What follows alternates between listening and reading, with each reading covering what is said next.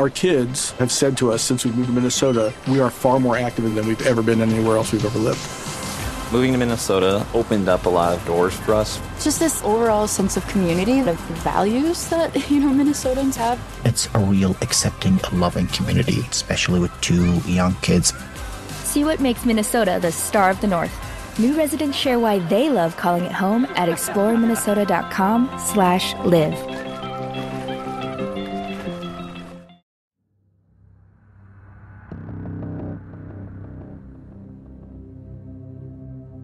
It was April 24th, 2000, when Danyese LaClair stopped by the post office to drop off some Easter cards for the holiday. Her plan was to quickly drop off the cards, then head home after a long day of work, but sadly, Danyese would never make it home. Investigators discovered a confusing crime scene a few hours later, sending detectives on a 23-year hunt for a criminal.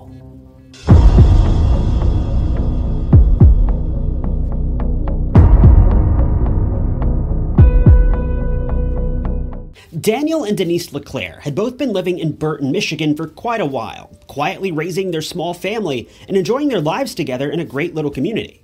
Well, I say it's a great community. In all reality, Burton is one of the most dangerous places you could possibly live in the entirety of the United States. Burton isn't a town, so to speak, it's more of a suburb or a community. But there are so many people living in this area that many people consider it to be its own city anyway. Burton is located within Flint, Michigan, and if you know anything about the United States, you probably already know that most people wouldn't dare visit Flint after dark. It's very similar to places like Chicago, Jackson, Mississippi, or even Little Rock, Arkansas, just crime on top of crime around every corner. But truthfully, in the area where Danyese and Daniel lived, things weren't all that bad. Yes, there was crime, but as long as you kept your wits about you, you can make it around the area without encountering too much trouble. And for many years, Danyese and Daniel did just that. They kept to themselves, didn't bother anyone else, and they didn't really have any problems.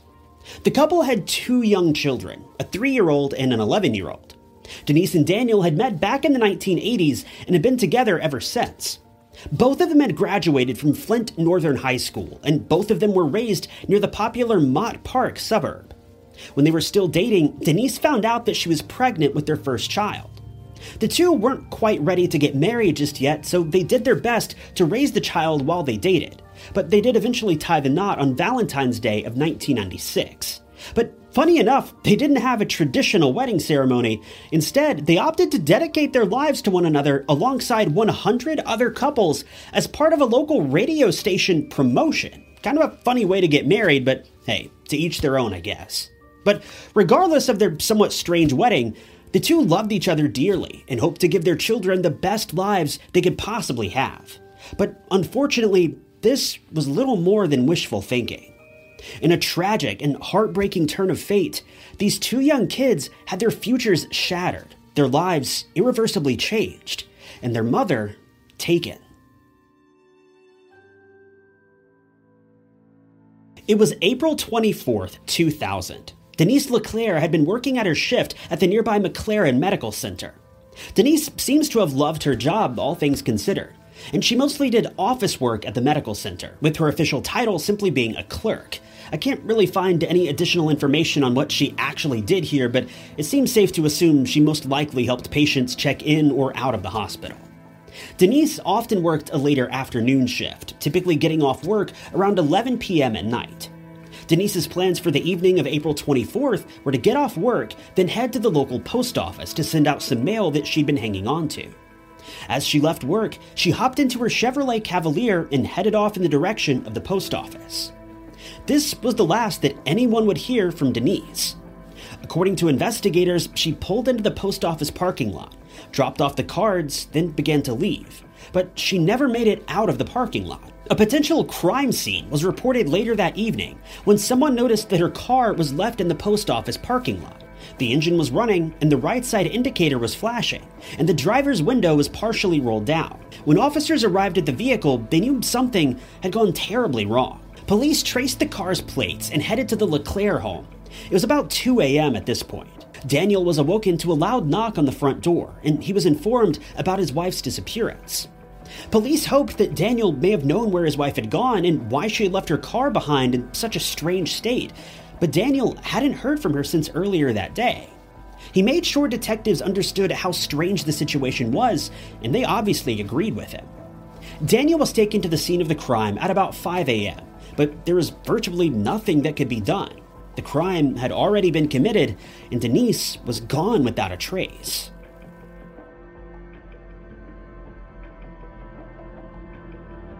Police collected all the evidence they could from the scene of the crime, but admittedly, there was very little for them to work with. Outside of Danyese's own belongings, there wasn't anything left behind that seemed valuable to investigators. Her car had been left undisturbed, and there were no signs of forced entry into the vehicle. It was as if Danyese had opened the door, walked away, and vanished into the fog. The only thing missing from the car was Danyese's purse. Her cell phone was still in the car, and it was left plugged into the car's 12-volt jack. All these years later, her purse has still never been found. The most interesting aspect about the crime scene is that her car wasn't found in a parking spot, nor was it even close to the building. Her car was actually left near the exit of the parking lot, with the indicator flashing as if she was about to turn into traffic. What's particularly curious about this is that not only was the door open and the window rolled down slightly, but the car was also in park. So it seems like Danyese may have willingly exited the vehicle. After all, if she'd been forcefully pulled from the car, the way I see it, the car would have been left in drive and maybe been rolled away, but it wasn't and it didn't. By the following day, police had a lead. An employee at a local doctor's office had called investigators after he noticed a pile of clothing lying in an open field about 20 feet from an office building. I'm not sure why the man thought this was suspicious. I'll be honest, if I noticed a pile of clothes in a field, I wouldn't have a second thought about it, but for whatever reason, the employee knew that something was a bit off. When detectives arrived, they found the clothing and collected it for evidence. But that's when they noticed something just a little bit further out in the field. As they continued searching through the grass and brush, they came across something they never would have expected. They found the remains of a woman wearing nothing but a trench coat and her underwear. The detective who was working the case at the time said that this was his first homicide investigation, so he had obviously never seen anything like this before. According to the officer, at this point in time, cases like this were not common in Burton. Yes, there were crimes being committed every day, but it wasn't often that the crimes were taken this far. There's a major gap between petty theft and homicide, but what really took this case to the next level was what they found nearby Danyese's remains.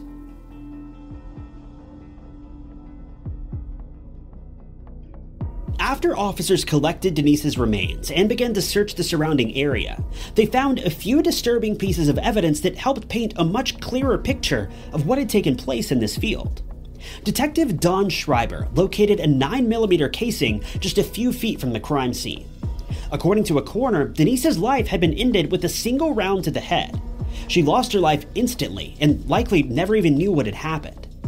Officers managed to collect mountains of evidence, hundreds of public tips, and many photos to help tell Danyese's story the best they could, but all of this amounted to nothing. Detective Schreiber says that they exhausted every tip and every lead that came in about Danyese's case, but there simply wasn't enough evidence left behind to link the crime to any one person. That is, until they found something pretty strange near the dump site. As investigators were scouring the area in search of clues, they came across a small bundle of grass near Danyese's body. In the middle of this grass tuft, they found a man's gold ring. Investigators took a look at the ring and found that it had a serial number etched into it. This was the evidence they needed to help blow the case open. They collected the ring for evidence and took it to the lab for further analysis, and to have the serial number recorded. When officers determined the serial number, they contacted the manufacturer for assistance in locating the owner of the ring. But this is where things went from bad to worse. The manufacturer informed the officers that there was no way to trace the number. It wasn't a unique number. Thousands of these rings had been sold over the years, and each of them were marked with this same number. So while this narrowed down the list of suspects from millions to thousands, it ultimately didn't help much. Investigators say they feel certain that the ring wasn't just ditched here by sheer coincidence. They have every reason to believe that the ring is directly related to Danyese's case, but until they track down the owner, it's pretty well useless.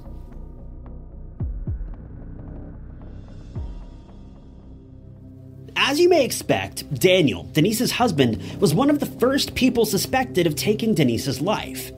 After all, shortly after her demise, investigators learned that Danyese hadn't been as honest and kind-hearted as she pretended to be. In fact, they learned that she'd been having an affair behind Daniel's back, providing a perfect motive for the crime. Worse yet, Daniel's only alibi for the evening of the crime was that he'd been at home with the couple's 2 children, but considering how late into the evening it was, it seems fairly safe to assume that they'd been in bed by this point, so the kids didn't have much information to offer. Police were never able to find anything that tied Daniel to the crime, even though his alibi was somewhat questionable. It's strangely common in cases like this for the spouse to be responsible, but that just wasn't true in this case. Police investigated Daniel rather heavily. They even asked him to submit to a lie detector test and a DNA swab, but both of these yielded no results. His DNA was not found at the scene of the crime, nor was it found on the ring. His lie detector test also came back clear, though these tests are obviously notoriously unreliable. Daniel has only ever spoken lovingly about his wife, recalling her as a very sweet and helpful person. He openly admitted to being a pain for police officers over the years, but only because he wants to see his wife's case solved. The only strange thing about Daniel in regards to Denise's case is that in 2003, he was arrested after he visited her grave. After sitting near the grave for a while, Daniel stood up and kicked down Denise's headstone, breaking a porcelain picture that had been erected in her memory.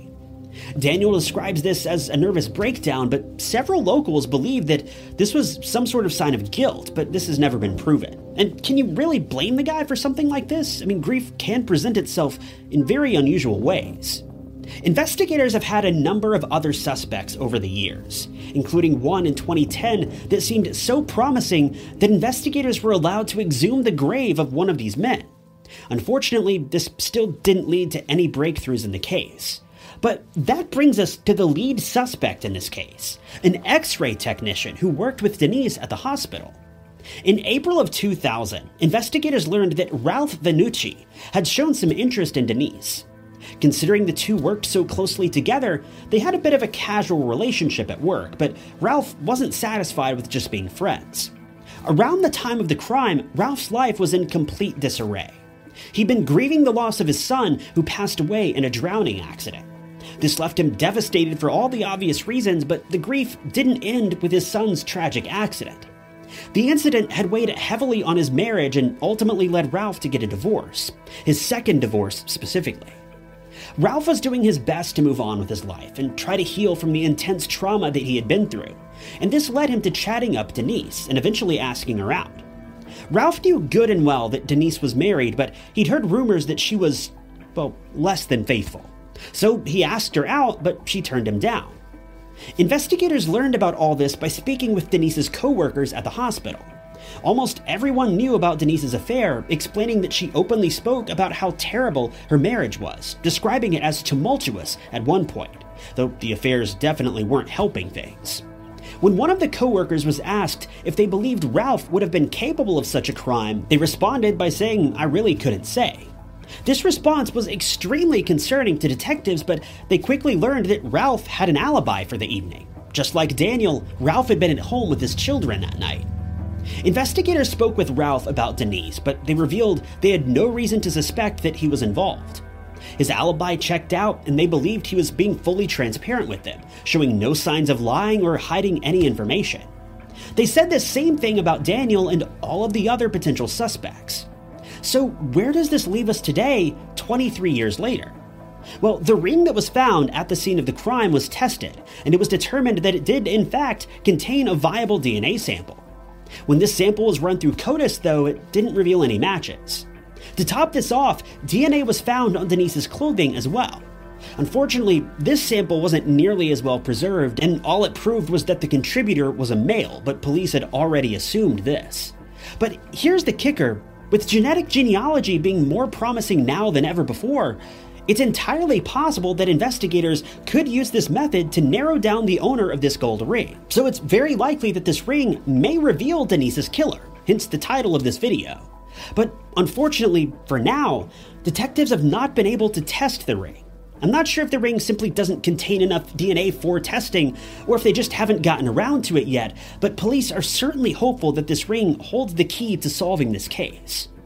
We don't know if police were able to compare the DNA from the ring to the DNA on Danyese's clothes and confirm that they belonged to the same person, but we do know that, as mentioned, the sample found on the ring was considered viable. But I'd be lying if I pretended to know everything that would be required to submit this sample for genetic genealogy. So, more than 23 years later, the case remains unsolved.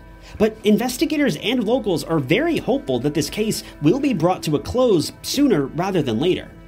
In the meantime, officers are asking that if you recognize this ring and you know someone who may have worn a similar one to it back in the year 2000, to call Detective Kevin Kissel at 810-742-2542.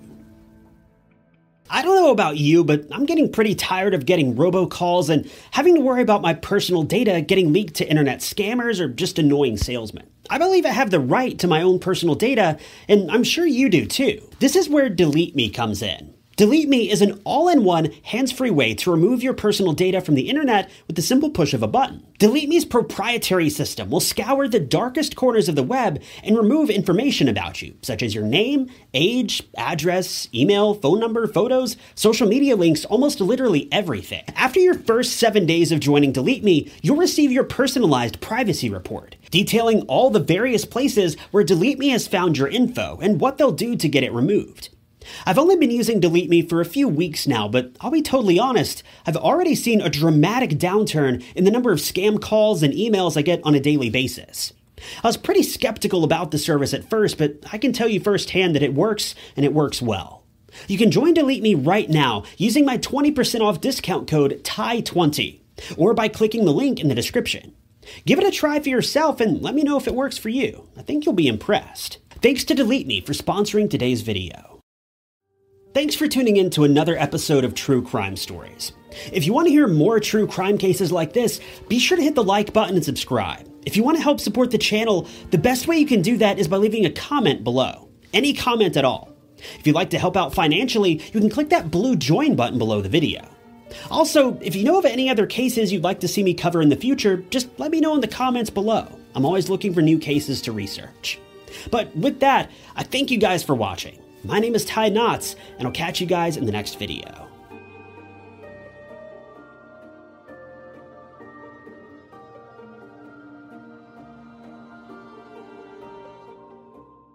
Our kids have said to us since we moved to Minnesota, we are far more active than we've ever been anywhere else we've ever lived. Moving to Minnesota opened up a lot of doors for us. Just this overall sense of community, the values that, Minnesotans have. It's a real accepting, loving community, especially with 2 young kids. See what makes Minnesota the star of the North. New residents share why they love calling it home at exploreminnesota.com/live.